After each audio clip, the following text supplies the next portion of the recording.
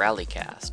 This is episode 57 and part 2 of our OTR review we recorded last week with Karen Jankowski and Preston Osborne, two of America's best co-drivers who switched to the driver's seat for the 2019 Dirtfish Oregon Trail Rally. In our second half, we continue where we left off on the previous episode and discuss what it's like being farther down the start order, dodging fence posts and rolled cars, timing issues, ARA's media changes, and the value of regional events, including Ian's reflections from Headwaters. This is Open Paddock, the Rallycast.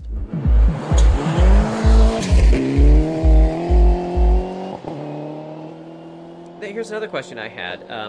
Talking with another co-driver that's used to being farther up in the front of the field, like the two of you normally are. A little bit different experience being, farther in the mid-pack or a little bit farther back. I guess, what was that experience like? Because it was Michelle Miller. I was talking to her when she started, racing with her husband this season, and she's like, wow, I'm used to hearing the first car start up, and it's like, shoot, I got to get my stuff ready, got to make sure we're ready to go. And it's like, oh, we got an hour. Yeah, I found that to be the case. I more than once, especially at Parc Exposé, I'm like, I don't have time to go doing this. I got to get going. Oh, wait, I've got an hour. I've got plenty of time. So that was a big adjustment, but also too, Preston, you were up a little higher. The folks I was around, this is all of their first rallies. So maybe the co-driver, occasionally you'd have somebody with a little bit of experience, but all of the drivers, everybody was brand spanking new. And so, luckily Matt and I were able to help some folks all through the weekend, from a navigational standpoint or questions they had, or Matt even noticed that one of the cars around us had a slow leak on their tire, which they never thought to check. Turns out they had two nails in it, and they were able to change it with our help and make their minutes. So definitely very exciting back there.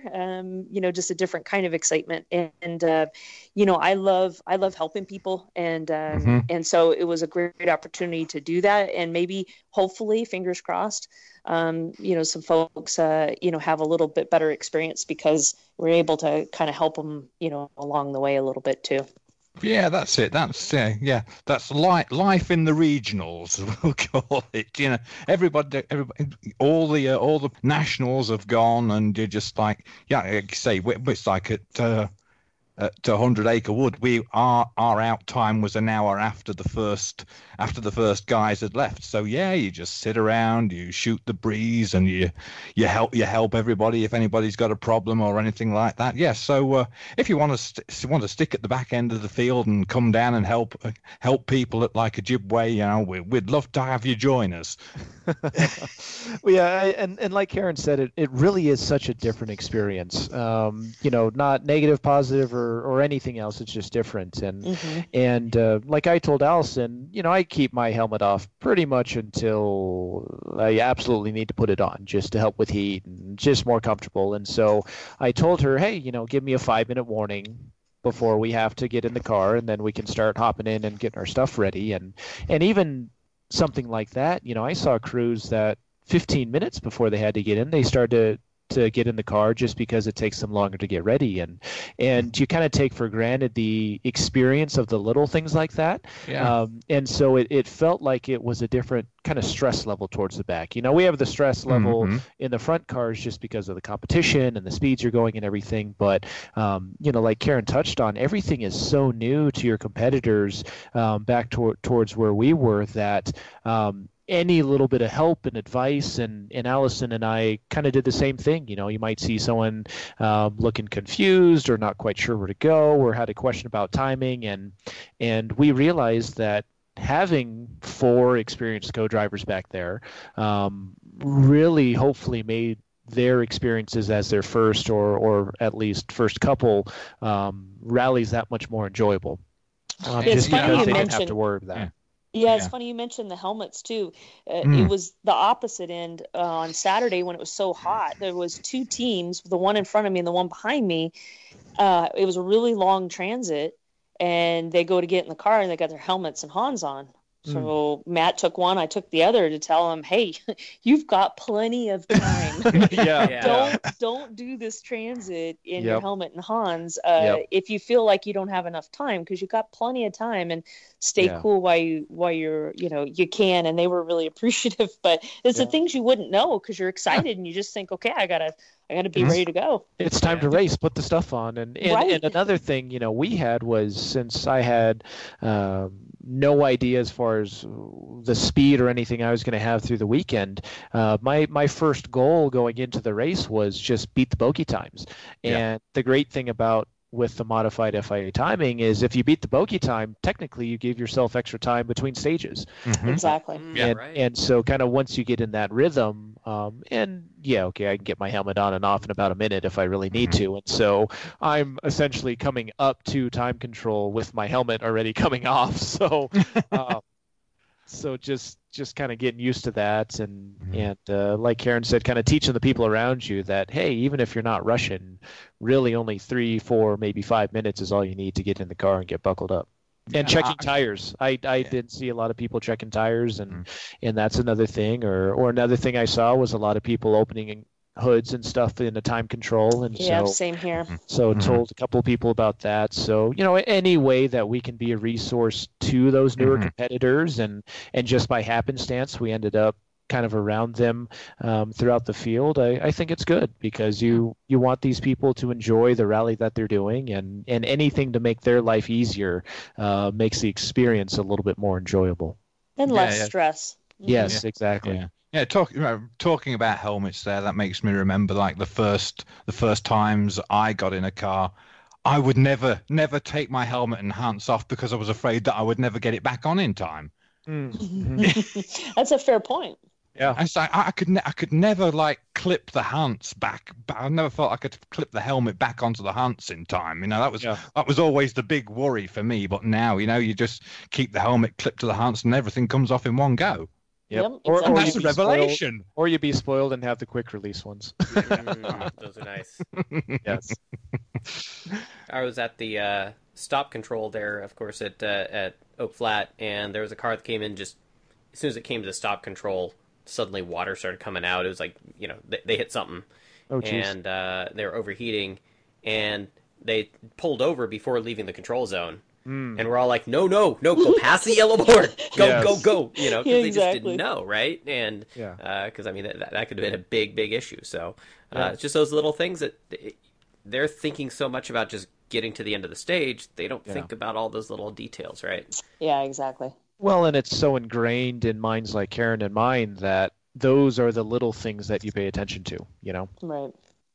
That, oh, no, don't stop here, go past there, or, whatever it is, So, down in the Doofer area, and you guys get to go over the big boy jump. Did you guys try and push it a little bit on that? I know, Karen, your car was still trying to nurse that. That restrictor really slowing it down. But I think you gave it a little bit of a go. Gave it a little bit on Sunday. I was, unfortunately, by Sunday, literally trying to keep Humpty together, because she had a bunch of other issues, including unfortunately the fan quit working on the car and it was overheating. And imagine stage 2, 3, 4, basically everything up until service, we had to run the heater in the car to keep it from overheating. And that car, we have a roof vent, but it still doesn't get a lot of air. And so, I would literally, once the car got to kind of a non-dangerous heat level, I'd tell Matt, okay, I'm going to turn the heat off now, and then we could breathe. So that added a little extra excitement to our day. Luckily, we were able to get it into service and get a fix. So I was able to push a little bit more on Boyd. It didn't get much air, but I would have liked to, on that first run, because everyone was there. Unfortunately, on the second run, everybody had left. So the air I got, no one will know. It's like the hole in one when no one's there. It's kind of was my Boyd jump experience the second time, even though I was excited for myself that I actually was able to go faster and get more air. Only people that know is Matt and I. So there you go. Well, those are the important ones, right? Exactly. Yeah. Well, geez, it sounds like you had the whole gambit thrown at you this weekend, Karen. Well, now, and to be fair, Karen, that car, this is the first time it's ever done stage rally, right? Actually, second time. So Second time? Okay. it did do WAPS Rally, which, is a regional in the Pacific right. Northwest, I think about 35 stage miles, something like that, a few years ago. But it's its second time and quite a few years in between and so forth. A lot of bugs to work out and get it set up for its new job. Yeah, and different kind of roads because when you do events in the Olympus area, they're very tight, twisty roads. So one, horsepower is not an issue. Actually, at that event, we were trying to detune the car because we were getting too much wheel spin because it just had too much power. And so very interesting, opposite issue. And so the roads are much different, and definitely was more suited for the car compared to this weekend, which were flat out and obviously more of a challenge with that restrictor. So I think that was part of it as well. I think the restrictor really caused the majority of the problems. The half shaft, okay, hey, that's on me. And a welded diff, I have learned, is something I do not want on a rally car. I think we talked about that one, Karen. Yeah, but that's what racing is, right? Oh, it's learning. You get Delta hand. You stay calm and you just deal with each thing as it comes. And I probably had a whole season of challenges in one race, but that's fine. I know what to do now when those things come up, and it was a very, very good learning experience, at least for me. Yeah, I was very fortunate because the car that the boys gave me was drama free the whole weekend. Other than the first run when I decided to see if it'll rev to 10,000 RPMs. Other than that, it ran great all weekend, and to be able to have kind of on the other side of the spectrum with Karen having to work through stuff, I had the confidence in the car the whole weekend that I didn't have to think about it. Well, it's a seasoned platform, right? I mean, it's been run for a while under your team with the same components. Right. You know what you need to replace or what you need to adjust or whatever. Whereas, second rally for the other car, very still trying to figure those things out. Yeah. Yeah, absolutely. But, hats off to Karen because it's not another blue Subaru. And so I'm not sure if you've seen that hashtag floating around, but it is really refreshing to see different cars. And for a long time, we felt like our Fiesta was one of those different cars, but it's kind of a double-edged sword. Days. Oh, yeah, it's kind of a double-edged sword where now it's like, oh, okay, a lot of people have Fiestas, which we love, but at the same time, we're not nearly as unique. But no, it's, like you said, a tried and true platform, so I could kind of just go out and drive it. But Boyd, that was another stage that kind of showed how down on power I was compared to some of the other people. To the point that I would have to downshift in straights every now and again. Say I was in fourth gear, and then the climb would get a little bit bigger, and okay, I'm losing speed. Let's go down to third gear. No. Yeah. So, but I like that stage even with the power issues, and as far as the jump goes, the Fiestas notoriously do not fly very well unless you put a wing on the back of it. And so I kind of talked with Cam beforehand, just since obviously he had experience in the car before it had a wing, or our old car, I should say. And I talked with Bailey because Jason Bailey, who has the R2, just because he raced without a wing for a while. And pretty much the consensus was, well, on that jump, about 75 miles an hour is your peak. Before you really nosedive. And so the first time through, I think I took it high 60s, basically top of third gear. And then the next two times, all right, flew all right, felt a little bit more confident. So I think by the third time I hit it at about 75 miles an hour, and actually got more air than I expected to. But it flew good enough, certainly a little bit nose heavy, but it's fun. It's fun to jump a car. Is it the fastest way around a rally stage? No, but it sure is the most fun. Well, and I think it's really fun to have more and more unique cars. I still put Fords in that category because, yes, more and more people are racing them, right. But that's great. There's different kinds. You've got Fiestas, you got Focuses, and so forth. So I think that's cool. And that's probably one of the neatest things I think about rally is whatever your car is, you can make that a rally car. It's not Absolutely, yeah. like open wheel or F1 or NASCAR where the cars have nothing to do, the ones that race have nothing to do with what you see on the track. For us, you own a Dodge Caliber, you could do the same thing. Now, no one has ever done it before. and, Yeah. Right. and the verdict is still out whether, it's a good platform for, certain kinds of racing. I'd like to think it is because it is something so different. But honestly, that's one of the reasons I race it. I like different. I like to see, different kinds of cars, giving it a go. And I can't tell you all the fan support, because of that. People really, Yeah. really love to see something, something different. And, some of my friends were out spectating and they said, everybody was talking about, have you seen that Caliber? And people were like, seriously, like a Dodge Caliber? Is it? Yeah. And they thought, Yeah. okay, well, it's just Dodge Caliber from the outside, not realizing that no, it actually is a Dodge Caliber, minus the insides, got some safety equipment, and it is your SRT4 Caliber. So Yeah. that's the Well, fun part.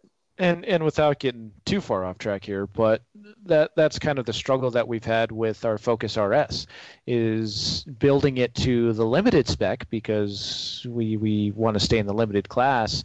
The way that the rules are currently written, it really limits what cars you can actually use. And so that's kind of been part of our fight is, hey, you need to reword this a little bit or change how this reads, or else your option is an old Evo or a current Subaru. Right. So we talked about Boyd. Well, you were saying earlier, Preston, about the Starve Out getting a little rutted. What I remember of Starve Out, and I didn't recce it this year, but there's been years in the past where it's gotten just swamped with water. And so these areas get really mucky, and it's really kind of clay-like soil out there. They put down a whole bunch of rock, big, chunky rocks to help cover up some of these areas that got kind of swamped out. I think it was a couple of years ago on Recce, there was tractors that had to help tow some Recce cars out. They did. I remember. Oh, Yeah. yes, Yeah. that's right. It got pretty nasty out there. And I can imagine that stuff, it's kind of bedded down a little bit over the last year, but I can imagine that's still getting kind of ruddy. And That loose rock, and it really didn't get bedded down at all. Okay, then. So that was actually I would say probably my favorite stage of the rally, just because it suits the Fiesta so well, where it's a lot tighter than the other stages, still relatively high speed, but you've really got to make sure you have the car put in the right place or else you can have a problem. And so I really enjoyed it. I think it really pushed my driving a little bit more just because it also was a lot more blind, a lot of your corners. And so I liked it. That being said, the conditions were a little exciting. Again, we've got pretty good suspension on our cars. We run the Rigers, and so pretty much all of that stage, I did not have to worry about any of the loose rock other than, say, tires and things like that, or the dips or kind of the rough parts. And really the only place I had problems were in those kind of ruddy sections. And that was probably only about a mile of the stage that really kind of showed that, and had maybe more exciting of a moment than it should have been when I was at about 90 miles an hour and it jumped out of the rut and the back end started to come around on me. But fortunately, no harm, no foul, just got it straightened out and kept going. But all in all, I think it's such a unique stage as far as the look of it and the different surface types. You start on a true dirt road with that hard packed dirt, take that turn over the cattle guard, and then it loosens up a little bit. And by the end of the stage, it's just loose sheetrock basically. So, yeah, I was going to say, in that situation where the back end's coming around on you, obviously front wheel drive car and whatnot, do you just keep it planted and just steer quick to try and keep it going, or how do you save yourself from that? Because that's a high speed situation there. Yeah. Number one rule is don't lift. So you certainly stay planted, but you can still use a brake. So a little bit of left foot brake to kind of stabilize the car is the way you're going to do that. But yeah, if anyone listening ever gets in that, just don't lift, or else that back end will come around a lot faster. Wow. Karen, what was Starve Out like for you? And of course, you got that big, huge spectator area, which is, to me, it's one of the best spectator areas in all of rallying. And that, okay, you don't get to see the whole thing like Maryhill, but it's this natural stadium viewing because you got that steep hill coming down where you can see the cars. Gosh, I swear that's got to be like a half mile or 3/4. Yes. You can see the cars coming down at high speed, sure. Right? And you guys take that more than 90 right through the cattle guard or through the gate there. And that's a sketchy corner with that downhill being so steep, but it's just so cool and can see for just such a long ways. It's just great. Yeah, by that point, my tires were, especially for the second and third time on Starve Out, my tires were just no grip. And so you're coming down, and so you have the downhill momentum and not a lot of grip. In the heavy car that you're talking about, right? In a heavy car that's pushing, and so the challenge with that is as you're coming into the corner, I ignore the gate. I don't want to think about the gate. I don't want to look at the gate. I don't want to hit the gate because I've been in cars that have hit that specific gate before, and it's not great. So I'm just trying to take it as a normal corner. The challenge with that road is there's some dips as you go into that corner, which upsets the car. So there's kind of a balance of trying to get the right line, not losing momentum, because the bad part is if you lose momentum there, if I take my foot out of the throttle, then what's going to happen is I can't make that uphill afterwards. And then it was really loose after that gate. So you have to be careful kind of where I, start to try to accelerate. Otherwise it pushes you into the, into the ditch. So there's a lot going on with that corner. As a co-driver, I didn't quite, realize. But as a driver, I definitely did, especially with that car. Starve Out is, I think, one of the most difficult, maybe the most difficult, stage that we currently run because there's a lot going on. You've got those ruts, and the ruts, depending on what your car is, really can upset the car if you get out of it. And then Preston, I don't remember if that's the one with the fence that somebody hit and had took it down in the road. Yep. Yeah, so as we started that stage, they at the start control warned us that there was barbed wire in the road. Oh, so I didn't get that note.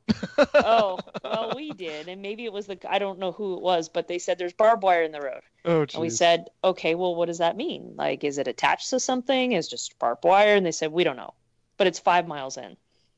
So we're like, okay, I don't know what to do with that information, but great. Tell your co-driver. It's their job. Well, no. Literally, we're both saying that. And so, he's ready to call it 5 miles in. Well, it wasn't at 5. It was like 4. So, surprise. So I come around the corner. I don't know that it's going to be there. And I'm a little wide in the corner. And holy crap, it isn't just barbed wire. It's attached to fence. So it's a fence post. It's a whole fence post. Yeah. Yeah. A big lie. With barbed wire, I almost run it over. 3/4 in the road. Yeah, at least. And so that was my exciting moment. I was like, good God, that would just destroy the car. But luckily I was able to miss it barely. So that was exciting. Yeah, see, we didn't get the note that it was there in that stage. So, I'm doing my thing and blasting down the stage, and I think it was a left 3 or something like that, but it was a blind corner on the exit. And so I'm about to start pushing the car to the outside, as you should on a corner. And I went, oh yeah, no, don't hit that. And so it's like hard on the clampers and push the car all the way to the inside. And it was definitely a pretty close call for me too. And you mentioned the downhill at the beginning of that stage as you're coming through the gate. And the one thing that Cam told me for this whole weekend was, hey, that downhill section's flat, so stay flat all the way to the left. And I went, oh, okay. And the first time I wasn't brave enough, but the second and third time I stayed in it, and it's a little exciting through that. It's a pretty tight left up near the top. So, but but hopefully I did Cam proud. I don't know. I'm sure you did. I caught a car on 16 and 17. So Boyd looped the last time, Starve out the last time.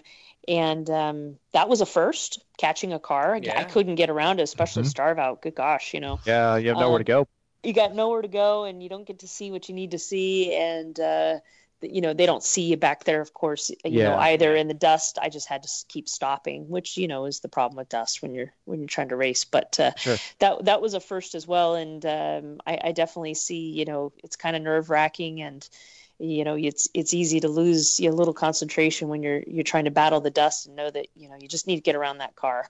yeah, and still trying to listen to the notes. I caught 2 cars through the weekend. The first one was much more exciting because it was on Dolls Mountain down the second time through, and I felt really good on that stage, and I was actually pushing pretty hard, and was hoping to basically do a sub 10-minute stage time. Because I figured if I was really on it, I could do that. And probably the last mile or so started to catch the car ahead of us to the point that we could actually see the car. But there was enough wind that I wasn't battling dust. And so it was just, all right, keep getting closer. Well, maybe a quarter mile before the finish, he actually rolled and came to a stop essentially directly in front of me over a blind crest. Oh, the Kalawiaks, they rolled on that stage. That was a new build for them too. They hadn't rallied in a couple of years. They're oh my gosh, they're the Movember guys. Yep. So yeah, catch up to them. They're obviously not out of the car yet, so I'm stopped and we're yelling at them. Are you guys okay? Are you guys okay? And then they're getting out of the car and it's like, no, seriously, can you tell us you're okay so we can keep going? And they're dazed, right? Yeah. Yeah. And so they finally go, yeah, dude, we're fine. And so we're like, okay, see you later. And squeeze by them and finish the stage. And then on Starve Out, the very last stage, I think there was a car that was slowing up several different cars. So we actually caught up to the Millers. Fortunately, maybe half a mile to go, but into the deep dust in a really fast section. So about 70 miles an hour, I went from being on the road and being able to see to in the full dust, and then realizing I'm actually almost 4 off of the road. And I went, oh, okay, yeah, let's just keep it on the road till the finish here because this is the end of the race. So yeah, I was lucky. I didn't really catch too many people throughout the weekend, and when I did, it was enough wind that I didn't have to worry about it. That's an interesting thing to think about. Is you both are so experienced, and yet your first time driving, but them trying to figure out with a new person where to seed them. Right. Well, I think Preston, you had a better seating because you have driven before and have more driving experience, and I think he had a 20, right? I have no idea. So they reached out to me as they did to you, and said, hey, what's your driving experience? And I told them that because they asked for the last 3 years of racing experience, and I said, I've got none. I've got some seat time doing testing and tuning and that kind of thing. But and I even told them, I said, just put me in the back or near the back. I'm not worried about it. We'll sort it out with the regroups. And so when I saw where I started, I think 50 something, I was actually like, really? Are you sure? It almost put a certain level of pressure on me because I don't want to hold anyone up, and I didn't want to hold anyone up around me. So that may have almost been a level of motivation for me to kind of go a little bit faster out of the gate, just so that I didn't affect anyone else's race, because I don't want to do that. Yeah, I thought about that too, and that's why, where they seated me, which was a little farther back, I was like, fine, I don't care. Put me in last place. I don't want more pressure, and I just wanted to focus on learning and growing and not having to worry about all that other stuff. And so, as long as you don't put me behind, a car that, has even less horsepower, that kind of thing. Right. That would be the only consideration. But you're right. And it's really hard to seed rookies Oh, because, absolutely. it's not just their experience, it's also the car and Hmm. variables like that. Well, and I think you have different personalities. Some people are going to talk about, I certainly could have gone, oh, I'm this rallycross champion and I've done this and this and that and really build myself up. So they may put you higher than you should be.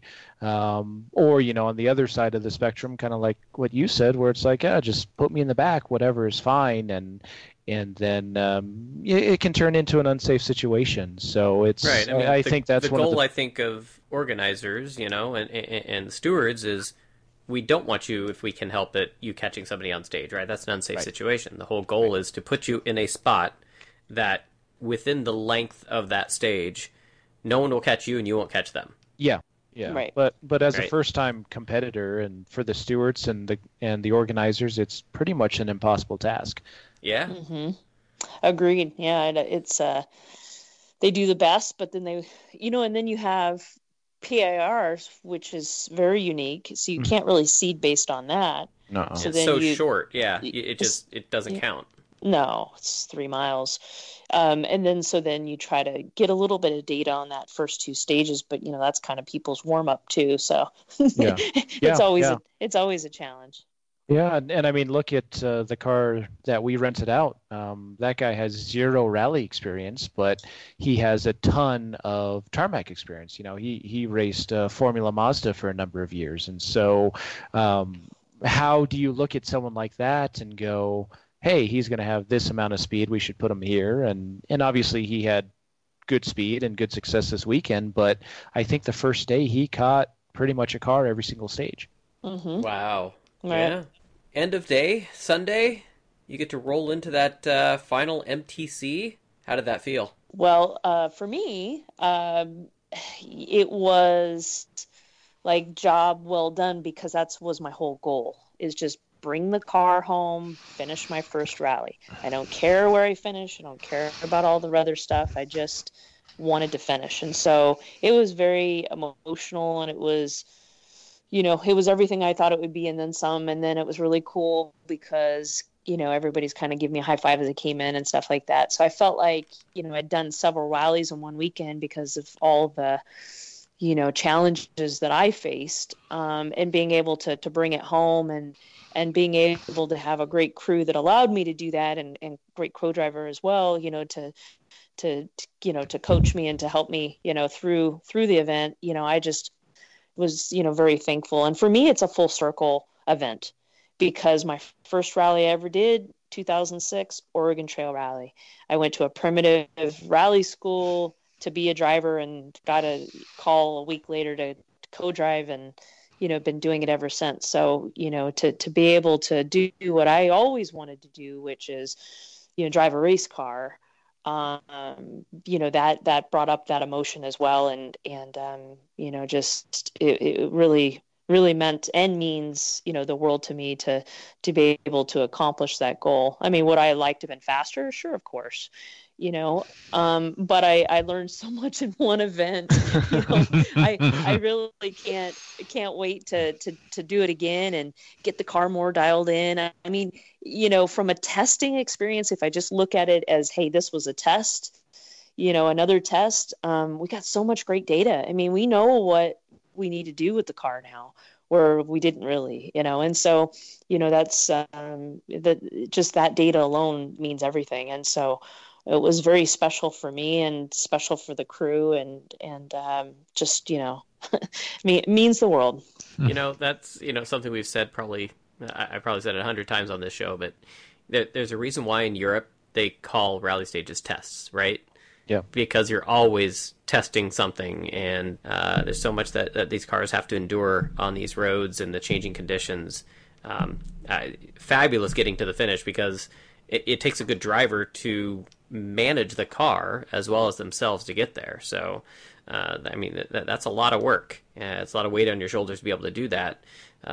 And that was just awesome to see you roll in there at the end. And Preston, you had a really good result. Mm-hmm. Now, if I'm correct here, didn't two ODD cars end up on that regional podium? Yeah, so Shit, dude, that's pretty cool. Yeah, it is. That. It is. No, it was really cool and obviously an amazing result for the team. We build these cars and these Fiestas so that just about anyone can hop into them and be able to race them and if I can do it, then I'm sure there's a lot of people out there that can. So, but no, I mean on a personal level, I got into this sport wanting to be a driver as well, and almost like Karen, just by happenstance, ended up being a co-driver first, and it's been that way up until this point. And so I was very fortunate to not have the car trouble, and almost to a point, I think I assumed that I was going to finish, if that sounds the right way, just because having been in a rally car enough, I know to not be stupid and the kind of things that you need to do to get the car to the end. And so I kind of took that for granted, maybe more than I should have, but obviously got to the end and did not expect the speed kind of out of the box that I had. And it was fun because I was in limited two-wheel drive for regionals, and I won that by a few minutes over our teammate, who did an incredible job to hop in a car with no rally experience and do that. But so it was fun for me to start looking at, oh, well, where would I have been nationally? How did I stack up against some of the other faster two-wheel drive cars? And I think I would have ended up 25th overall. Out of That's the awesome. 72 or 73 cars that yeah. started. Yeah. So I was really happy with that. And I didn't necessarily go in with a goal of a place to finish, but very, very happy with those results, and to have my family there cheering me on, and again, my wife doesn't make it to too many races, so to have her there at the finish line was really special for me. And before I called it the home away from home race, and it is, and so it's special to me for that. I don't think it's going to be a yearly thing, but we'll see where it goes in the future. Mm-hmm. So what is next then? I guess so. You're saying you don't even know whether you're going to make that a yearly thing, but I guess it's back into ODD racing for whatever. What is the next event on the calendar? Well, tight turnaround. Yeah. Idaho. Just started re-prepping the Subaru today for that, so I'll be back in the correct seat for Idaho and the rest of the season, and really this just kind of was the perfect whirlwind of events that ended up allowing me to race. Cam is out of the country, and so he's actually currently watching the TT. Crazy TT, yes. Yep. Isle of Man. So he's having his own fun and met with Rod, the team owner / team dad, and said, hey, this is something I'm thinking about doing, and we came to agreeable terms, and so it happened.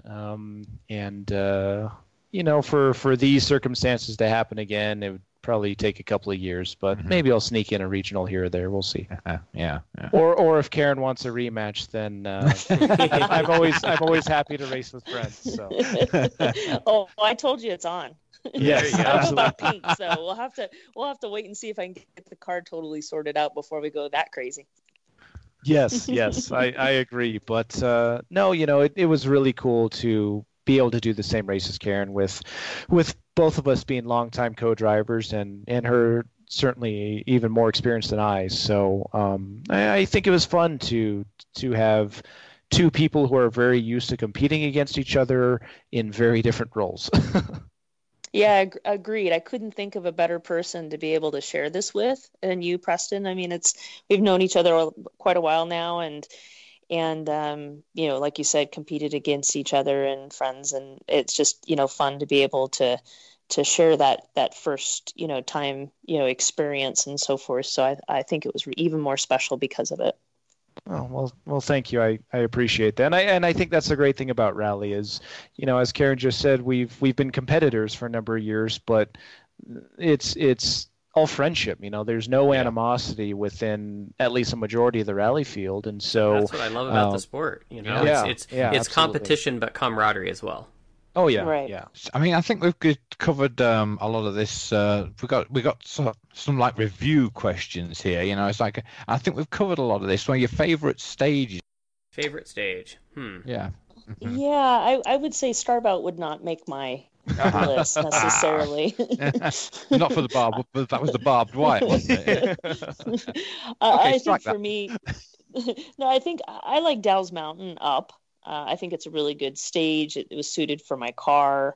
Even Down probably wasn't terrible. Oak Flat, I think Oak Flat's a fun road as well. It's obviously fast. But yeah, I mean, that's the neat thing about Oregon is there is a nice little bit of variety as far as some different roads and then you have Mary Hill, thrown in there and so forth. So, I think, mine's probably Dow's Mountain up. Mhm. Yeah, and I really enjoyed Dulles up and down. I liked both directions just because, Mike, you touched on it earlier. It does feel different going different directions, and so I like those. I did really like Starve Out as well.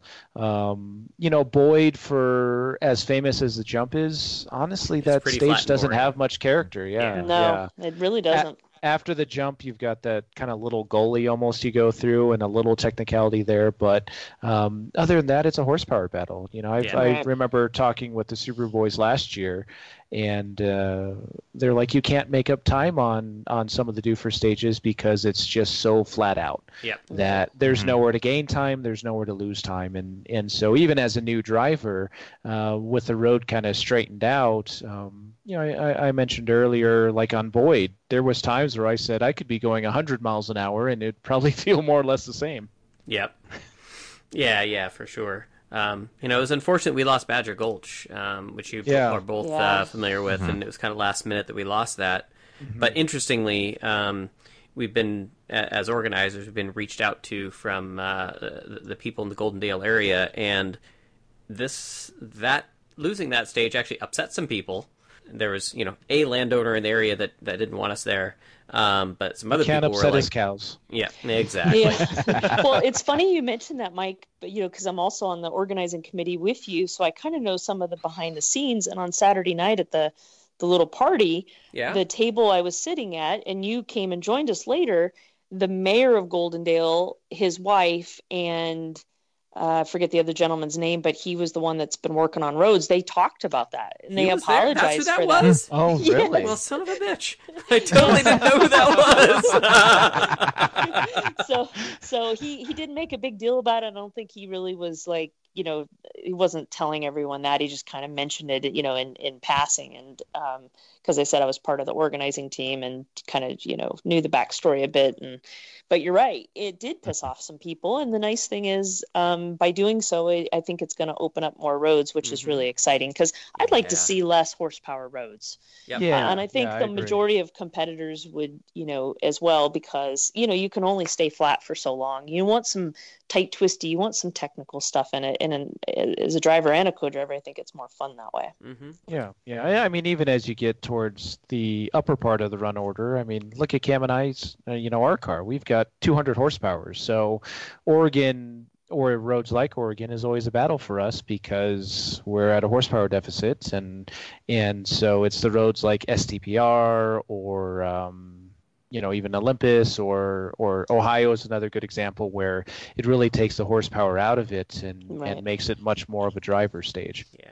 Maintaining momentum becomes the key. Yes. Yes. Mhm. Yeah. Even that's though I why will say I love Badger Gulch, and that's a fast stage. That's It true. is a good stage. It flows I think it's nicely.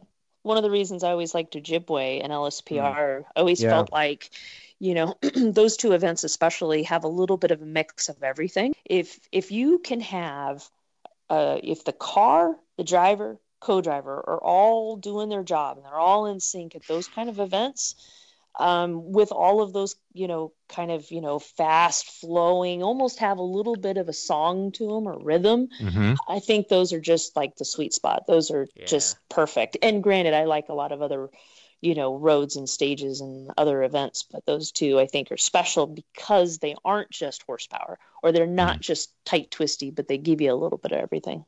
Yeah, yeah, and see, this is the co-driver coming out of us, Karen, because I always talk about the rhythm of a road, Yeah. Yeah, that me too. Mm-hmm. kind of the beat or the pace that you're calling Yeah. notes at, and how that feels from the co-driver seat. Exactly. So, And I Karen, love what's next for co-driving. you, by the way? Well, I think I've reignited my driving bug. Um, good, We're good, okay with bad, or that. otherwise. Won't be able to get the car done in time for Idaho. It's not even realistic. So I'm going to look for a little bit later in the season to do some things from a driving perspective. But, I've offered my time to the event in ARA for Idaho and to work on some scoring things that have been going on and help out scoring at Idaho. So I'm going to do that. I think it's good timing as far as that goes with some things that have been going I on. But swear you must have been reading my notes. yeah, so Because honestly, I'll that just was the next subject. so I'm just gonna leave it at that. But I'm hoping that I can lend some experience and some maybe different pair of eyes from that perspective. And you know, and then I just want to drive. We also have a SRT4 Neon in our garage that it's done a bunch of road racing in the past, and we're starting to dust it off and want to do some lucky dog races and some other things, Ooh. as well. So I will still co-drive. And I talked in the last podcast about kind of my changes from a team perspective and some other things that I wanted to go a different direction. And now I know I definitely made the right choice because I love driving. I knew I would, and I think the only thing holding me back right now is just the budget, because I think the car is the right car, and I think we can get it dialed in now that we have all this data. But just trying to finalize a few more sponsors and get a little bit more money to take the car elsewhere. The And real hard part, yeah. Yeah. Well, Yeah. that's the battle everyone has, right? Yeah, bring it to a Ojibwe. Run with us regionals at the back. Well, it's funny that you say that because I do love those roads and I think it would be a good event for it. So, that's definitely one I'm targeting. And so forth. So, maybe in Ojibwe, maybe a tour because it's only, 2 hours That's your from my house. backyard. Yeah. Yeah, exactly. Those kind of things. So, yeah, I'd like to do a lot more driving and some co-driving here and there, of course, too. But yeah, I loved it, guys. So, That's a scary thing, isn't it? Is after I got Yeah, that dang taste, it. I went, More oh of this." man, now what?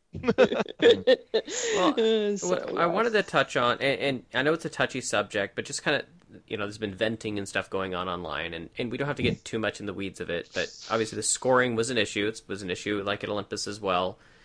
But just trying to explain to people the kinds of issues that can come up. I know ARA is working on a brand new database scoring system, which has its own challenges. That's part of the issue. But I know that I heard that one of the clocks that was being used for one of the stages, the time started to drift on that. I mean, how do you resolve that, right? It's not like every flying finish has two clocks. I'm just trying to go through all the different things that can happen that makes it a challenge. Legibility, people writing on a time card illegibly and it's not read correctly. There's so many different challenges that goes on when it comes to timing and scoring, and trying to find a solution that solves all of that. It isn't easy, is it? Well, and I think it's a work in progress because, we're dealing with human beings. And a lot of what happens is, we everybody is volunteers that are part of a rally. Whether you're talking about, the worker on the stage or the person inputting the times, and so forth. And a lot of times from a worker from the stage perspective, you get brand new people. And as much as we try to coach and train them, it's a work in progress. So I know legibility, being able to actually read the time on the time card has come up a lot this year, and it continues to be a challenge.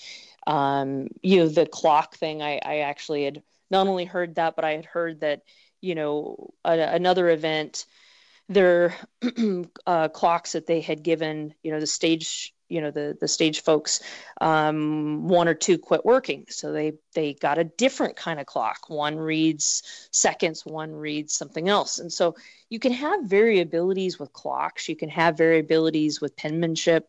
You can have variabilities just the worker is in a stressful situation and writes the wrong times on a log. Because, there's a scoring system, but that still has to be inputted, right? And exactly. And then what we saw at Olympus is, the clerk of the course, added an extra minute to everybody's time because of dust, which was absolutely the right thing. But 1 minute times 70 cars is another 70 minutes. And that pushes everything, even later and later. Yeah. And then the other challenge that you see too is inquiries. So inquiries have to be, reviewed before, the final scoring goes out. And so what happens is sometimes, people don't know or haven't paid attention or various reasons why they didn't see that stage time is wrong. They see the provisional scores, they put in an inquiry, and all of those inquiries have to be, finalized before the final scores. So there's a lot of complexity, and you're dealing with human beings, and there's probably a million other things I don't know about, right. on top of it. Yeah. Yeah, because we blooded a lot of new recruits at Headwaters this weekend as well, and that was we had problems with legibility of handwriting, and I think a couple of the newbies on the time cards at arrival controls were a little bit unsure of what they should be doing. So I mean that's going to happen everywhere, that kind of thing, isn't it? Well, and I think this is the importance of our co-drivers being of a higher level too. Ian, you're starting to get more experienced, and you understand how it works. And there has been times where I've seen my time card. I'm like, hey, I'm sorry. Can you is this supposed to be a 9? Can you make it clear or something along those lines? And timing your own stages and checking your finish times and taking picture of your time cards, these are all things that co-drivers should be doing. And I think we've gotten a little lax over the last few years because we have had minor issues with timing systems in the past. And so a lot of your co-drivers, we talk about being towards the back of the pack, and we even had an instance, I think I ended up, or Allison, I should say, filing 3 inquiries throughout the weekend for different things. And a couple of them, competitors around us had the same issues and had no idea. And if we hadn't told them, hey, we had this issue, double check your stuff, they would have never even caught it. And so, it's really putting, I don't want to say pressure because in my opinion, it's part of the job, but as a co-driver, you should be checking your times and you should be checking your time cards. And if there's ever a situation, be nice about it, but say, hey, can you rewrite this, or can you clarify this, or anything like that, because it's going to save a lot of headache if you do it immediately versus trying to wait towards the end of the rally or later having to file an inquiry about an incorrect time. Yeah, and things get crazy for the volunteers. I mean, you end up, somebody passes somebody on stage, or they show up one car right after the other through the flying finish. Things get confusing. You got loud cars, you can't hear, and I'm trying to radio a time. It's hot. Yeah, and it was hot. Right. And dusty. Oh my gosh, the amount of dust that those guys must have ingested. There's a lot of complexities, and I had, when I worked to stop control for the first time, where we couldn't hear the times coming in, or there was an issue, and it was the co-driver that kind of set me straight on how to handle the situation. It was my first time doing it, and the person that I was talking to had done it 30 times, right? Yeah. I'm going to listen to the professional. Yeah. But I think bottom line is be nice. Exactly. It's hard sometimes because we're coming off a stage hot, and so our adrenaline's going, and the finish control worker may be flustered one way or the other. But if we're all nice to each other and we appreciate the volunteers being there, then it'll all work out a lot better. Yeah, and we had a few things too where, especially on Saturday, and I think I attribute a lot of that to the heat, because it was, it's hot for us, but good gosh, for the workers, it was not only hot, but it was dusty. And thank you to anyone that volunteers at a rally, and we need you because we cannot have the rally without you. Indeed, yes. But we had the same thing. I mean, we had multiple things, but Matt caught him, no problem. And And sometimes you have things as simple as the pin that the worker is given at stage start or at the finish isn't very good, or it doesn't work in the dust. And so, as a co-driver, you're giving them, hey, let me swap you pins because I'd rather have a pin like that than you, kind of thing. So, I think just dealing with humans, everybody's trying to do the best they can. I think it's easy to pile on, and often, that's just kind of the world we live in. But, I think a solution, because I'm all about coming up with solutions, one of the things is, Ian, you touched on Headwaters. I think that's a great opportunity for people to go work a rally and get trained. Because the only way that you get it put into those situations, and they are stressful for the workers, and there's a lot of complexity, is practice. So I think one-day events are not just great for, a driver and a co-driver to learn their trade, learn their skills, but also from a worker perspective, it's huge. And we don't have, especially in the Pacific Northwest, we're really lacking when it comes to one-day events. But, middle of the country, East Coast, I think you guys have a little more plethora, and it's just a great opportunity. Yeah, I know what you mean about the giving people different experiences and giving new volunteers the opportunity. I mean, first thing JB Nide said to me when I arrived at registration was, "Good luck.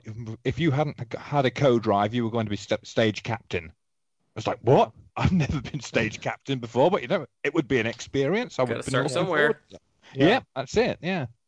Well, I think it's because it's important for stage captains to know how the timing of rally works. Yeah. And as a co-driver, hopefully, you understand that. And Ian, I know you do, but not everyone does. And I think that's why it's important. And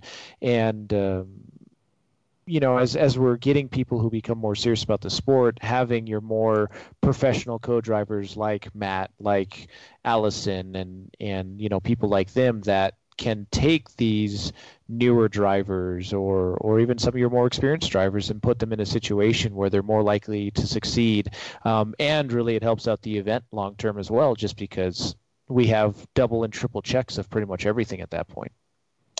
Yeah, and there's a lot of talk about competitors, volunteering their time and so forth. And some people have more of ability to do that than others, because of work and family. And like I said, on, my side of the coast, we don't really have any one-day events to volunteer at, And that would be a great thing to get some more of the competitors, let's say, the seasoned competitors or whatever, to go out and volunteer maybe for one of those. And, maybe more of the novices are the ones that are racing. Because I think we've all said every competitor should volunteer at least once and understand that role. Yeah. Or the flip side, and you're new, and so, that's one thing I always suggest is go work a rally. So you can learn how timing and scoring and all of the ways of a rally and how it works. And that's basically the reason why. I would know nothing about the sport if I haven't worked all the time controls. Right. Sure. Honestly, yeah, makes sense. It'd just be at these times magically show up. No, there's so much more to it, and you don't understand all that in detail anyway, unless you've been out there and worked with those controls. It's actually a fascinating part of the sport, dating back to when it was old road rallies, right? I mean, the concepts are all the same. Yeah. And you really understand that detail if you've been out there volunteering, as well as the challenges and stresses they deal with. Yeah, I think bottom line though, as talking about rally as a whole, it's the whole sport is built around time. And with the troubles that we've had with timing thus far this year, it's anything we can do to make things better, whether it's different processes in place or I know they've been working with a new software system and things like that. Whatever needs to be done, I think everyone has to work towards making it better. Because we're 5 races into the season, and I know there's been some troubles at all of them, and I think that's where a lot of the frustration comes from as competitors. And myself included, I try and keep as quiet about it as I can, just because I don't know the ins and outs of it, so I can't speak intelligently about it. But at the end of the day, that's the only way that we are judged as competitors. And so however we can get to that system where it works as flawlessly as possible, whatever needs to happen to get it there, we need to work towards that. And I think the bottom line also is that nobody wants to be wrong, right? No. Nobody here is intentionally trying to cut corners. No, Nobody, from ARA down to the course workers, right? Right. Everybody wants to try and get it right. It's trying to find, I think, those checks and balances and Yes. and the system that's going to work best. And it is a moving target. It is, like you said, with new people and all these different things. It's not easy, and nobody's intentionally trying to screw anybody up. Right. And I think part of what's missing too is the level of transparency, that we know there's a problem out there, but we don't really know what it is, and it's very likely multiple issues. And how do we come together and work towards that common goal? Yeah. So that long term we can have things running smoothly. Or at least the things in place so that we can make things get a little bit better every time. That's obviously something you try and do even in the car is, okay, I just want to be a little bit better every single time. And I think the problem is competitors think that it's all on the organizers or ARA or volunteers, and it's not. It's something that everyone has to work towards. Well stated. Yeah, agreed. And that's one of the reasons, instead of trying to drive Idaho or co-drive Idaho, when the opportunity came up to do scoring for Idaho, I jumped on it because, I'd like to see not only kind of the ins and outs of it and learn it myself, but, try to move things forward and try to help. And that's why I got involved with ARA to begin with, with the competition committee. And that's really, our responsibilities around rules and, and so that's kind of, and same thing locally with, OTR and the event. So, I just want to keep pushing things forward. And, I know I'm not perfect, and I know that our sport's not perfect either, but, that's okay. We want to continue to grow, and hopefully we can have some positive dialogue that is around solutions instead of pointing fingers. And, I think, Preston, I think, what you say about transparency, though, it works all ways, from the highest level down to lowest level as far as, okay, here's the challenges, from an event perspective, from an ARA perspective, from a competitor perspective, and then, how do you move it forward? But, part of the challenge too is just how many events all of a sudden we had when Rally America went under. Very true, yeah. And I can't help but wonder that some of this is amplified because, holy crap, man, we have, 9 nationals? Yeah. I've even lost track of how many super regionals, how many regionals, even more potentially coming. And, and we're getting back to 70 car fields. Yeah. Which is so of great which to a good see. chunk of that is new people into it, which is awesome. Mm-hmm. We want that, but that's also adds errors, right? And so, yeah. Well, it's more to worry about, and it makes the schedules tougher on the organizers and tougher on everyone involved. And so there's a lot of added complexity, like you said, Karen, and it's finding where the deficiencies are and how we can make it better. And I think if there's a little more openness about, hey, here's what happened and why it happened, who knows? There might be someone that's just watching from afar that goes, hey, well, have you tried this? And that could end up being the solution. Yeah, exactly. And I think, communication is key, and that's a way that helps us all, move forward with everything. But I kind of feel like, at least my hunch is, a year from now, we're talking after Oregon. I bet you there'll be a whole new slew of challenges that we have. We probably will, scoring, you go, oh, that was so last year. Right. So I think, I'm sure it is. I think that the challenges are like that, right? I mean, as you continue to grow and you continue to have, like you say, all the new people and so forth, your challenges will change as well, exactly. and Like, we'll be back man, to complaining we're having about to wait marketing forever on and podium because we've got 85 cars trying to finish, or something. and you got to wait till all of us get in. Yeah, exactly. I okay do with like that the way they're problem. doing podiums now, though, and obviously it's a side effect of scoring. But the fact that they're waiting for all the cars to get in before they do any podiums, I think that's special. I remember my first race I ever did, national race I should say, was 100 Acre however many years ago. And I went to the award ceremony because they did it after the race, and I was sitting next to ACP, and like that was such a starstruck moment for me. And of course, those are the memories that keep you coming back to rally. And I think the way that podiums were done in the recent years, where if you get in after 20th place, then everyone's gone. You're coming into basically the workers and your crew going, awesome. And you're like, where's all the Subarus go, Yeah, kind of like Boyd, the last loop. Right, yeah, all the spectators are gone. Though my wife did say, she's like, it's kind of great with you being towards the back of the pack because there's a lot less people to compete with when you're trying to watch. That's cute. That's funny. Well, one thing as we kind of wrap up here, I was going to touch on real quick. You two and several others might have noticed you didn't see a whole lot of me. Media stuff with USAC/ARA has changed a bit. They're doing things differently since now Matt is no longer part of that group, which I was honestly quite frustrated about because not just because of the friendship we have, but his knowledge. He knows the ins and outs of the sport as well as I do. And, they have a different goal. And I wanted to make sure just everybody kind of knows more about what's going on. And how it was portrayed to me is that, the Facebook live streams, which I personally, I think is huge because it gets to everybody. But the analysis, I guess, that they were doing of the numbers is that people would watch for a couple minutes and drop off. There was not much viewership. I don't have really details into those insights or whatever those technical terms they use when they're looking at those statistics. But so USAC has this contract with a company called Flow Sport, or it's called Flow Racing, and they've already got this existing contract with them.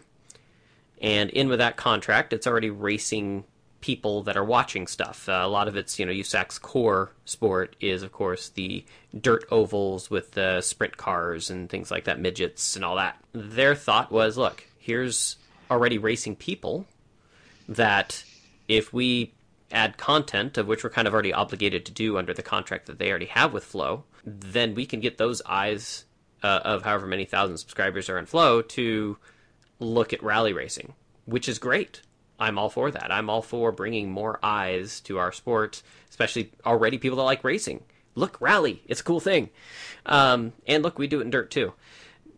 But leaving out the general public, the general audience, by something that's behind a paywall, that's been hard for me to kind of swallow. I'm kind of fighting my emotions on that right now. It's a significant paywall too. Yeah, because I looked into it. It's $30 for 1 month. Yeah. So basically, you have to pay the equivalent price of a couple of movie tickets to watch. As far as to us right now, is an unknown entity. Yeah. Right. So to give you an idea more of what we were producing as a product, and it's still being worked on. So you got Tiffany Stone there. She's the host. And she does all the interviews. I'm not doing interviews anymore. That's a bit of a frustration for me, as I do this show. Why? Because I like to interview. Well, and you can speak intelligently about the sport as well. And at least from the couple of times I've talked with her, I mean, she's trying to learn, but it's going to be very much a growing process over probably a full season. I mean. Yeah, and I think, I get what, I've talked to her at length, and she's very much a professional. When we go out and set up what we're going to do, she's talking about, okay, here's our opener. I'm going to throw to you with this, and she's using this, TV terminology that I'm not familiar with, and I'm learning it as we go. I'm a color commentator now, so cars go by on a stage, and she's going to throw to me and say, okay, tell us what happened yesterday as cars are kind of coming up and going by, and we talk about each competitor, which is cool stuff. One thing that I wanted when Matt and I were doing things was I wanted actually Matt to be in front of the camera as well. I want any type of sports commentary you have out there usually have at least two people, and it's a conversation going back and forth. Yeah. I think her being a person that doesn't know can be kind of a good thing for people that don't know anything as well, and she can ask those curious questions. she also wants to get, I think, more of that, I don't know what you call it, that personality type content and things like that. What kind of music do you listen to, that kind of stuff, trying to relate more to the general Make it more audience. approachable. Yeah, and I get that, but like I said, I don't want to lose the technical cool stuff too that I found that in our sport, and I think one reason why I was drawn to it, I'm an IT guy by trade. I find that there's a lot of also very technical people that like the sport because it is very technical. There's so much to it, and not that we want to ignore the general audience by any means. It seems like a lot of the core audience is people that like kind of the technology, how intricate it is, and I kind of don't want to lose that. I really did have fun over the weekend on the stuff we did get to do. We basically got to talk through the first 15 cars, and that's about it. Whereas, and that's what's frustrating to me, because I want to get deeper in the field. If there's any one thing that I'd like to bring back is our kind of grid walk we do through Park Expo. Or your service walks. I thought those were really good too. Yeah. Yeah, where we just go from team to team and try and get, here's an update from every single person. They do have more stage kind of footage they're getting, just little clips and things like that, but they've kind of stated we will not do Facebook Live ever again, or at least at this point. And part of that is because they want to create this show thing, and the show has both interviews and our kind of stage side stuff as cars going by with giving updates, and it's all done in a where it's got commercials thrown in, and you got a background going on. They can throw in like what the current standings are, and a more professional looking product. Sure. Which I think is great. I have nothing against it, but I think I want that in addition to what we were doing before, not instead of. And of course, again, you got the whole paywall thing. So I just wanted the audience to just kind of understand this transition that we're going through, and my goal is always to just bring this to the public as much as possible. Now I'm having this real hard time, the fact that I don't feel like it's the public anymore. It's this entity that this content is going to. Not only is it shortening who we're talking to, but it's behind this paywall of which somebody's making money, and I do this as a volunteer. I'm free, and I'm like, yeah. So anyway, I still love all you guys out there. I love all the teams. I want to get out there and interact more and more. I still want to be involved in some fashion. It's just a very different role for me. So, and they're still learning their way too. I don't want to just make it sound like it's all bad. I understand the product that they're trying to create. I understand there's people probably above them making some of those decisions on what they have to create as well. So it's not, I can't blame somebody. I'm not going to try and point fingers, but I do miss what we were doing just a year ago. Hey, Mike, I've probably known you the longest, and through this whole adventure, and I remember your first event, and, the what you can't easily reproduce is the passion part. You have a real passion, and others, as well, and before and probably even after, real passion for rally. You can't fake that. It's just something you do or you don't. So I think that's why the audience is always connected with you and us racers, because you love rally as much as we do, right? So, and motorsports and all of those things. And you do such a great job, and you've continued to learn. And, the only thing constant is change. I'm hoping, and maybe hope's not a strategy, but I'm hoping that it ends up being a super positive thing. I've seen so many iterations, as many of your listeners have, of marketing and TV coverage, and then Facebook coverage, and this coverage and that coverage. I don't know what the solution is for American rallying. Because we've done TV, it didn't seem to do much. It's not the savior. Facebook Live by itself is not the savior. Maybe different bits and pieces are. WRC Plus, I don't think is probably going to be the growth for our sport either, because I would be curious to know how many subscribers at that highest level, and that's the same amount of money, $30 a month. or paying for Well, that. even So the basic one without WRC Live, the WRC Plus only $10 a month. oh, Yeah, sorry, and I I have the paid other. for that for years too, Yep, and same here. Yeah. Yeah. Yeah. Mhm. So, it's difficult. That's my day job is marketing, and I love social media as a tool. It's constantly changing. What worked a year ago or even 6 months ago doesn't work today because the tools we use continue to change. Facebook wants to make money, Instagram wants to make money, True. Twitter. And so, I don't know that you can just put your eggs in one basket anymore. And maybe that's Mm-hmm. sometimes what we try to do is say, well, if we just did this, and it's like, well, okay, let's look at that, and maybe, what we're lacking now to me is just utilizing all the tools in our toolkit instead of just one thing. I want to see Facebook. I want to see Twitter. I want to see Instagram. I want to see videos, YouTube and so forth. And so, as we continue to grow the sport and grow membership and the sanctioning body has, more resources to put, I'd like to see a little bit of all of that and not just one thing.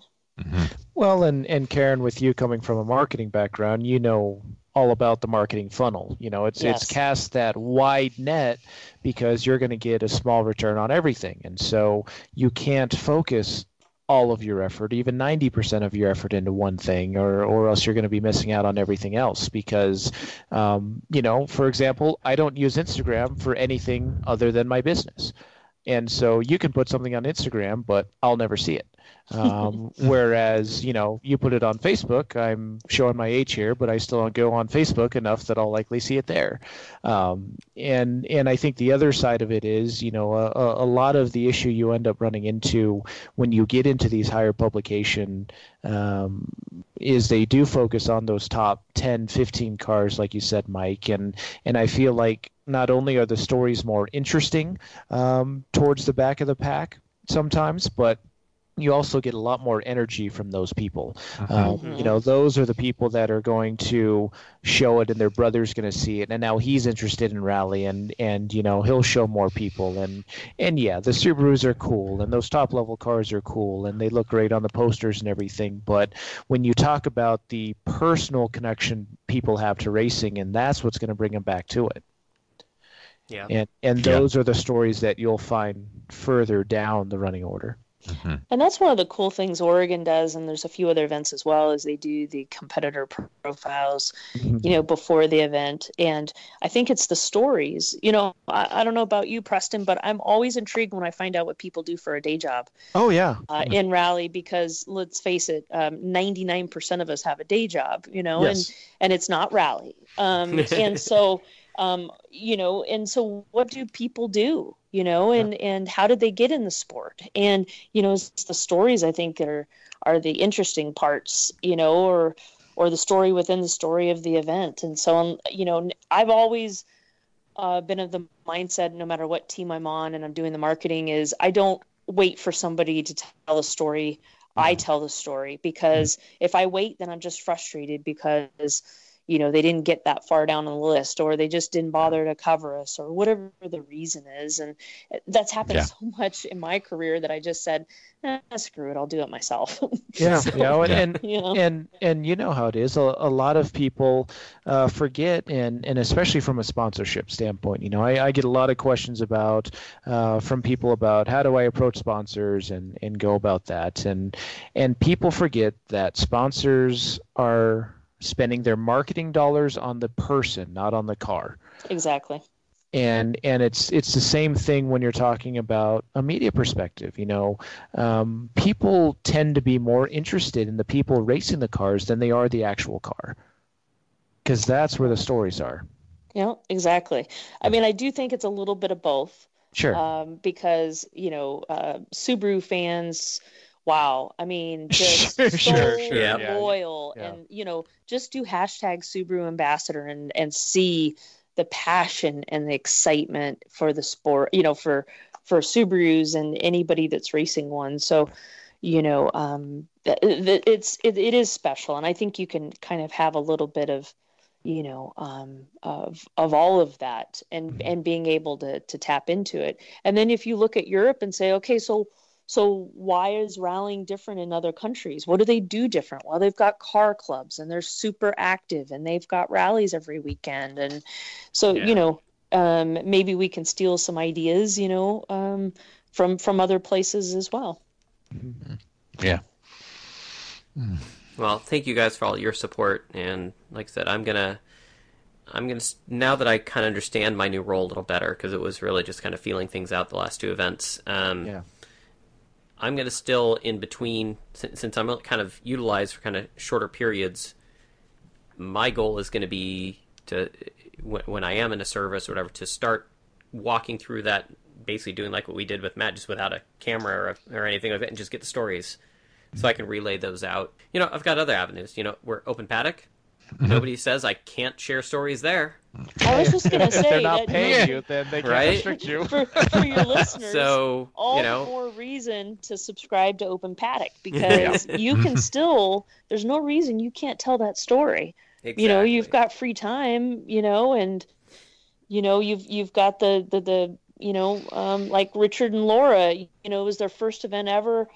Boyfriend, girlfriend, brand new car, brand new this. Well, how was their rally? How was it being boyfriend and girlfriend, being in the same car together? One's a nurse, one's a physician assistant. How does that play? I mean, like, there's so many cool stories awesome. And things out there but we didn't get to hear them. Agreed. Yeah. Agreed. Well, I mean, in any way rally goes, Mike, with you involved and your passion for the sport, it'll be better with you involved with it. So I know I certainly do, and I'm sure Karen appreciates you being involved very much. The way that you are. So. Oh, shucks. Thanks, guys. Well, like I said, for now, I'm going to stick with it and see where this kind of goes, and see, however way I can help make it grow and teach people, and they're learning too, and maybe what they'll find is that they do need to do other things as well. Because I don't want to just walk away from it. I don't think that helps anything. So it's just tough. Anyway, on a happier note. We don't want to finish. We don't want to end on that. Headwaters. Headwaters. Let's talk about Headwaters, because I believe somebody else got to shower some champagne. Yeah. Come on, let's never underestimate the power. How good it feels to spray champagne. I mean, to be fair, I'm the one person in this group that has never been able to spray it, but has only been dumped on with it. We'll get you into it. When next one of us is on the podium, we'll get you into it, Mike. How's that? But now that's one of the cool things about Headwaters. It's something that regional guys don't get a chance to do very often. That is spray champagne, and it's a great thing that Nikki does. Nikki understands that. I was talking with her after the event, because I thanked her profusely for the champagne spray, because it is it's cool. Special. It's special. It's synonymous with motor racing, isn't it? Mm-hmm. Yeah, and you guys in your national classes, I mean, you do it all the time, and there's very few regional events where a regional guy can actually feel that joy that you get from doing that release, because I mean, Headwaters this year was it was a battle, and everybody who sprayed champagne at the end of the event really deserved to do it. As these roads, they were the Namadgi Winter Trail roads. So I'd got like loads of notes from previous years of Namadgi in the winter, and of course in the summer it's totally different. It's like running snowdrift. Oh my gosh, snowdrift! Summer snowdrift is terrifying. It's so fast. Exactly. It's like you want the ice and snow. It's exactly. like I mean, you've got a tree line for a start. You can see where the road ends and the trees start, and all the way through, I was like seeing like little brows and crests and nips in the road that aren't there in the winter, simply because you don't have that definition in the road. Right. It was a totally different experience. So, but I mean, the roads were great. I mean, I talked the roads up for a couple of podcasts before this, and they were super. They were hard and they were fast. I mean, Do you like them better in summer or winter? I don't know. This was the first time I've ever run them in the summer. So this was another thing. My brain was still on winter speed. Winter conditions, and I'm usually in a two-wheel drive. And here I was on dry, fast gravel, and I was in four-wheel drive. So, it was well, it's like, stage times for us before were like about 12 minutes for this 8.25 miles. And on Saturday, we were covering that same 8.25 miles in 8.5 minutes. Oh, jeez. So, it took me a long time. It took me 2 or 3 passes to actually get used to that change in speed. That With pacing, everything coming up, the pacing and everything coming up so much faster. I mean, it was a fantastic experience. I feel like my abilities have come on in leaps and bounds, just doing that one event at that speed. Now, imagine what it's like doing something like Monte Carlo or an event that, halfway through, it dumps rain, becomes muddy and slick, and having to adapt that on the fly, right? Yeah, or even Monte Carlo, where you can have the first half of the stage covered in ice and then the second half be dry tarmac. Exactly. Yeah. And you're having to just change your pace, just boom, boom, wow. Yeah. Yes, it was one heck of an experience. So it's like, and you had your problems with heat and dust there on Oregon Trail. We had heat and dust too. We didn't need a dust minute, but the dust was really, really bad. And it's like the people I felt sorry for were like Paul Johansson and Susie Little. Their Tiburon was like taking on dust like nothing else. I mean, they had to stop at the medical point and see if they could get like masks. Oh my geez. gosh! Oh, that's crazy. I mean, That's it horrible. was. I mean, I saw Paul on his knees by the side of the road several times at stage end because Just hacking. because the dust was like so bad. So Have you ever had a car like that, Karen, with that much dust? I have actually. The first year that we ran the SRT4 Neon, the first event, your first event is when you find out all the holes in the car. Apparently. And especially water splashes, which we found with the Caliber this weekend. Oh gosh! But I remember it was LSPR 2007 first event for the rally, and it was a dusty one, and every single hole that we had, it was just billowing in, and at times it was hard to see, definitely hard to breathe. And then as a co-driver, you're taking that in. yeah, And so Yeah. they end up, coughing and You're trying to do notes and Yeah. So it's a real struggle. yeah. I mean, I lost my voice a couple of times on a couple of the passes. Unfortunately, it was in a rather complicated part of the stage, and so that screwed us up a little bit there. But yeah, I mean that we didn't have that bad a problem with dust, but we had enough of a problem with dust at a couple of times. My throat actually dried up and I could barely talk. So that was Geez. that was an interesting experience there, and the heat as well. The heat was another thing. It's like I myself was drinking like 20 fluid ounces of water after each pass. Mhm. So that's every 9 minutes, 8.25 miles. I had like 20 fluid ounces of Jeez. water. Wow. And it's humid up there for you Yeah. guys too, right? Yeah, exactly. You're just Yeah, sweating which it all makes it out. hard. On that the was- dust thing, I was going to say real quick is I was talking to John Hall, who's the co-driver to Brandon Semenuk, and one of the things he noticed about being in a manufacturer-built R5 was the fact that there's zero dust, none. It is seam welded, it is sealed in every little nook and cranny. built, obviously to those kind of manufacturing standards versus, people building their own car. Yeah. And he said it was just remarkably noticeable how zero dust in the car at all.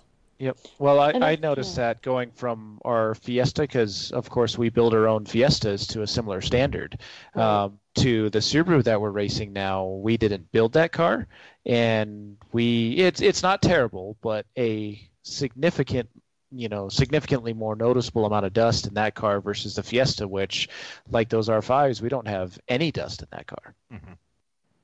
Yeah, and that was one of the reasons I started chewing gum during rallies, specifically minty gum. Is mm-hmm. one, if you do get dust, because even with the roof vent, you can still get dust in the car. True. And it's important to be able to talk. Is the gum seem to really help because it keeps the saliva going, and B, if you're somebody who gets a little car sick, the mint actually helps. So it's yes, it does. Kind of a twofer as far as that goes. But I would have never thought of that. It's a good point. I'm going to making a note of that one. Chew gum. Mint specifically. I mean, not the the microphone, but if you get a little dry, you can take a little chew. So yeah, so yeah, like I say, anybody who went through everything that we went through on those stages on Saturday, they certainly deserve to spray the champagne at the end of the event. So, well, I'll tell you, at the end of Olympus, we, for whatever reason, we did not spray champagne on the national podiums, and honestly, I kind of missed it. Yeah, I didn't realize that either, actually. Yeah. I remember one year at Idaho, it was a little bit more of a regional, and they decided to not do champagne. And my driver at the time, that was, their first, national podium and winning their class and all of that. And I was like, no, that's just, like you said, in motorsports, that's just what you do. And so myself and another competitor went to the nearby store and bought every single bottle of champagne they had. Unfortunately, some of it was pink, and that was not great because it was really sticky. Oh gosh! And yet, I don't think anybody cared because at least they got their picture and they got to spray champagne, and somehow, it means a little bit more because you only get that first time, and it wasn't super expensive, and it was just something that I'm really glad that we just said screw it, we're going to do it ourselves, kind of thing, and and nothing on the organizer or anything like that. I don't remember what happened. I think they just didn't get it in time or something like that. But I think I agree, Ian. It's super special to be able to do that. And I don't know why Olympus didn't, but maybe some similar kind of challenge. Sure. I do remember just in general, just regionals used to not do the champagne at all, and I think it was in 2017, the first year of ARA, I think is what it was. Is Art Grushka had entered as a regional, and he finally won, right? And he was like, I want to do champagne. Like, well, we don't do champagne for the regionals. And he's like, I'll pay for it. And we're like, okay, you're going to pay for it for everybody then. He's like, I don't care. I want champagne. Oh, that's funny. So that seemed to have started the trend that all regionals now do. Awesome. Do champagne. I think it's wonderful. It's great. It is. It's so cool. I mean, it's like those are going to be the memories that I carry with me for a long time. The actual spraying of champagne. It is. It's so cool. So So I mean, I've got to have a huge thanks. Once again, it's a huge thanks to Nikki for doing that. So I mean, that's great. But I mean, the whole rally is great as a novice rally. I mean, we have you could have unlimited recce passes in the allotted time. You had 2.5 hours on 8 miles of road, which was only about 10 miles from service. Mm-hmm. So you could get a lot of recce passes in, which would be great for a newbie setup and some beginners like that. So that almost reminds me of the Mount Hood rally we used to have, which was Road 17, I think it was, right? Well, it's a few different ones. Gilhooly was part of Oh, right, that. Gilhooly was one. Yeah. Yeah, and Fir Mountain, and boy, Oh, some I of the miss most, Fir Mountain. Yeah. right? Yeah, they priced us out of the market, unfortunately, the darn Forest Service. But some of those roads, just you could use that same road just back and forth. As you guys were saying earlier, the road's different character going the other way, and so it feels like something completely different, and just a great way to learn both people working time controls to competitors learning. It's just a great experience, and it's just kind of a fun day because it's kind of easy. You don't have to really move a whole lot of stuff around, and it's just a good time. So yeah, here to more regionals. Oh Yeah, yeah, that's a yeah, great because you thing get, about like I say, regionals. yeah, yeah, three it's unlimited passes for recce Right. if you wanted them, and then the event itself was like 3 runs in either direction. So you could build up a familiarity with the road, and we got faster each pass. So, and everybody got faster each pass. Everybody was getting experience and confidence, and this was great. I mean, if we could have more regional events of this type, I mean that would be great. Because you did that. I think we mentioned this last time we talked, didn't we, Karen? It's like you don't want to be blowing $900 on entry fees to a national when you can have as much more educational fun for $300 on this type of regional. Well, and also attracts more people as well, because if the entry fees are high, and that obviously is based on number of miles and the type of roads, and so that's how you define a national, a super regional, and a regional is based on miles and how many days. And so if you're doing a national championship, I think you kind of figure, okay, I need X amount of time off, and a certain amount of money, and so Yeah. forth. And but the challenge on that is, and I'll take the Pacific Northwest as an example because we're lacking as far as like 1-day regionals, is for the average person with a day job, they probably only going to be able to do 1 to 2 events. That's it. A, Yeah. from a budget perspective, and B, from there's just nothing else, kind of close by. Now, granted, we have Canada, which is great because we can pop on over, do Rocky or Big White if you like the snow. Pacific's not too far away. Yeah, PFR. exactly. Yeah. So you do have some opportunities, and I think sometimes that's why you see teams only do a couple events, and then they, that's about all they can do, and they don't get as much seat time. Because I do think that, just like other motorsports, the more seat time you get, the better, and then the more fun you have too. Yeah. Because if you didn't go through any type of training or anything on your first event, and you really are just showing up and figuring it out as you go, it can be a little bit frustrating. And so the more you do it, the less frustrating it gets. Well, and I think that's why a series like the California Rally Series is so great, because a lot of them are 1-day events, so the schedule is much easier for people with full-time jobs, like you mentioned, and the cost is much less prohibitive as well. And so you can go out and you can race 60 miles of roads on just a Saturday, and so you don't miss any work, and they have, I think they have 5 events this year, and granted, Idaho is one of them, and Colorado is one in the series as well, but you're talking about numerous events within a 1-day tow. And I think that's kind of a crucial thing for people as well, is one of the big differences. We talked about European rallies versus US before, is you look at the size of France. France is the size of Wyoming and Colorado combined or something like that. It's a 1-day tow, you're in another country.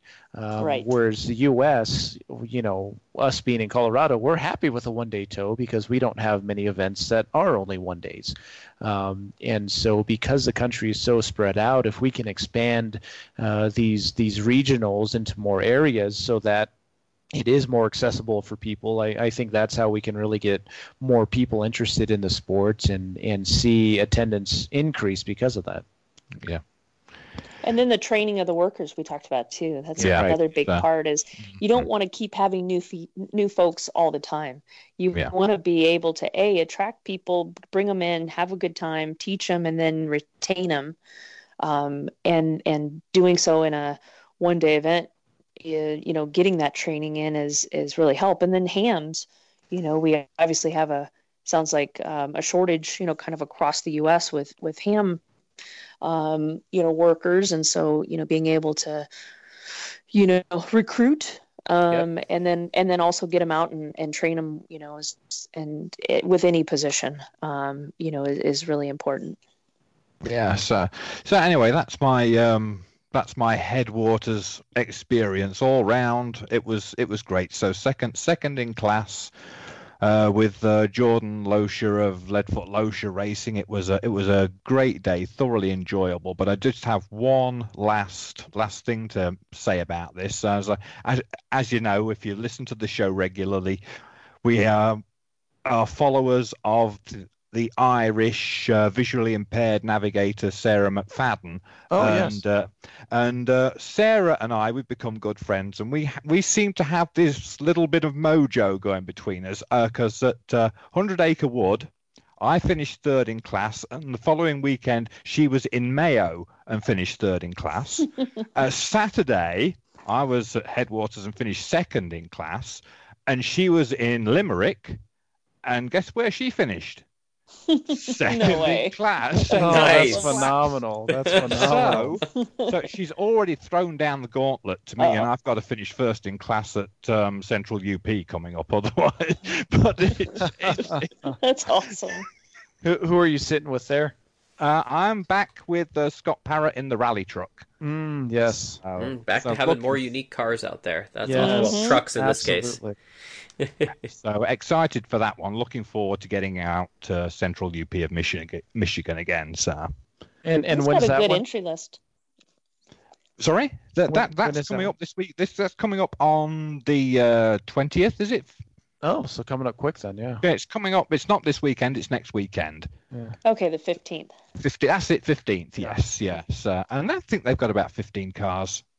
Yeah, congratulations, by the way, and Yeah. good. Well yeah, done. good luck at that rally. The roads look really incredible there. Oh, and- I love Central UP. I've done it once before, and it was so much fun. Yes. Yeah. It's gonna It's been fun following you through your very public adventures, getting involved with co-driving and everything. So it's been fun watching you get more seats and working your way up and starting to go faster and faster. It's just I'm just living the dream. Ever since I was like 9-10 years old, I haven't wanted to do anything else but at some point get in the co-driver's seat of a rally car, and to just live the dream week in and week out it's just fantastic. That's what it's all about.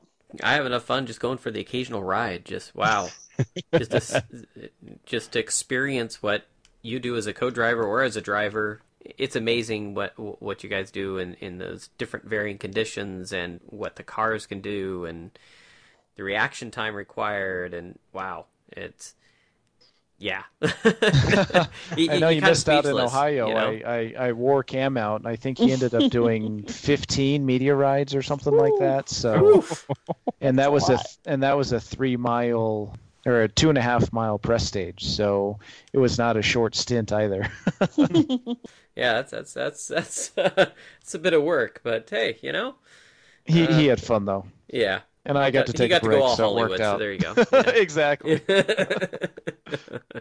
Well, thank you both so much for taking time to be on the show. Wow, we've been going on for a long time. Almost 3 hours. Yeah, I Jesus. know, right? Oh, But none of it's boring. There's all kinds of interesting stuff. No. What a great experience for you two to become drivers at this event. And obviously, Cam, we know you're going to be going back in the co-driver's seat for Idaho. Look forward to seeing you there. Ian, good luck at Central UP. And Karen, I'm sure I'll see you in the scoring trailer at Idaho here and there. But we look forward to seeing you in the driver's seat again. 2019 Dirtfish Oregon Trail Rally, a hell of an experience. Keep an eye out for some of the amazing photos and different reviews that teams we're trying to share some of that stuff, have been posting. It's always a big adventure. Press on regardless happened everywhere. hey Mike, great can stuff. I just give a shout out to Oregon Trail Rally? organizers and team for offering the special discount for first-time drivers. That was huge. There was a lot of us, and I know we didn't touch on it, but I just want to say thank you, because that really was the deciding factor for me. I talked to a bunch of folks that we all did that, and it was really huge for them as well. And so it's a great way to bring more people in the sport. It was a great way for people to finally get their cars ready, and things like that. And so it was a great motivator. So big shout out to Doug Herados and the entire OTR team for offering that. And it really was a big deal for us first timers. Yeah, no, that was huge. I mean, that was a great factor for me coming in as well. I felt kind of silly asking for it, because going, hey, I obviously have done a lot of rallies just in a different seat, and they were so welcoming and said, no, you're a first time driver, so get in here, and we want you at the event. And so that was such a great offer for new drivers, and I do see more organizers doing tow discounts as well, which I think is really helping bring competitors from a further radius to their events. Way to draw in more people. I mean, I'm loving these 60-plus entries. I think it's good for the sport, and I'm looking forward to the next one having just as many. Yeah, and I have one last thing about Oregon Trail, because this has only just come up. Well, this only came up about 3.5 hours ago, but I will see you all there next year. Excellent. I already have a co-drive lined up for next year. Oh, wow. Wow, look at you. Well, I don't think I have a co-drive lined up next year. Well, this co-drive is lined up because I couldn't get the co-drive lined up for this year because of vacation time. But I have a co-drive lined up for Oregon Trail next year. So I'm the first confirmed entry for Oregon Trail for 2020. There you go. Get on the ball now. Ask them what the early right. That'd be awesome. Do I know anybody on the organising committee? Maybe. Might know a couple people. All right. Well, thank you again for being on the show and taking the time to talk about your experience. So much fun. You guys, wow, what a ride. And look forward to talking to you again. Thanks for having us. Really appreciate it, Mike and Ian. Yeah. Thank you, Mike and Ian, for having us on. And Karen, thanks for sharing the adventure with me. Yeah, ditto, buddy. And be rooting for you at Idaho. Thank you. All right. Well, remember, you can subscribe to us on Podbean, on iTunes, Google Podcasts, or search your favorite podcast app. We're also on all the popular social media platforms. Subscribe, tell a friend, give us a like, a share, all that usual social media stuff. I'm your host, Mike Shaw. Thanks for listening, and keep it shiny side up.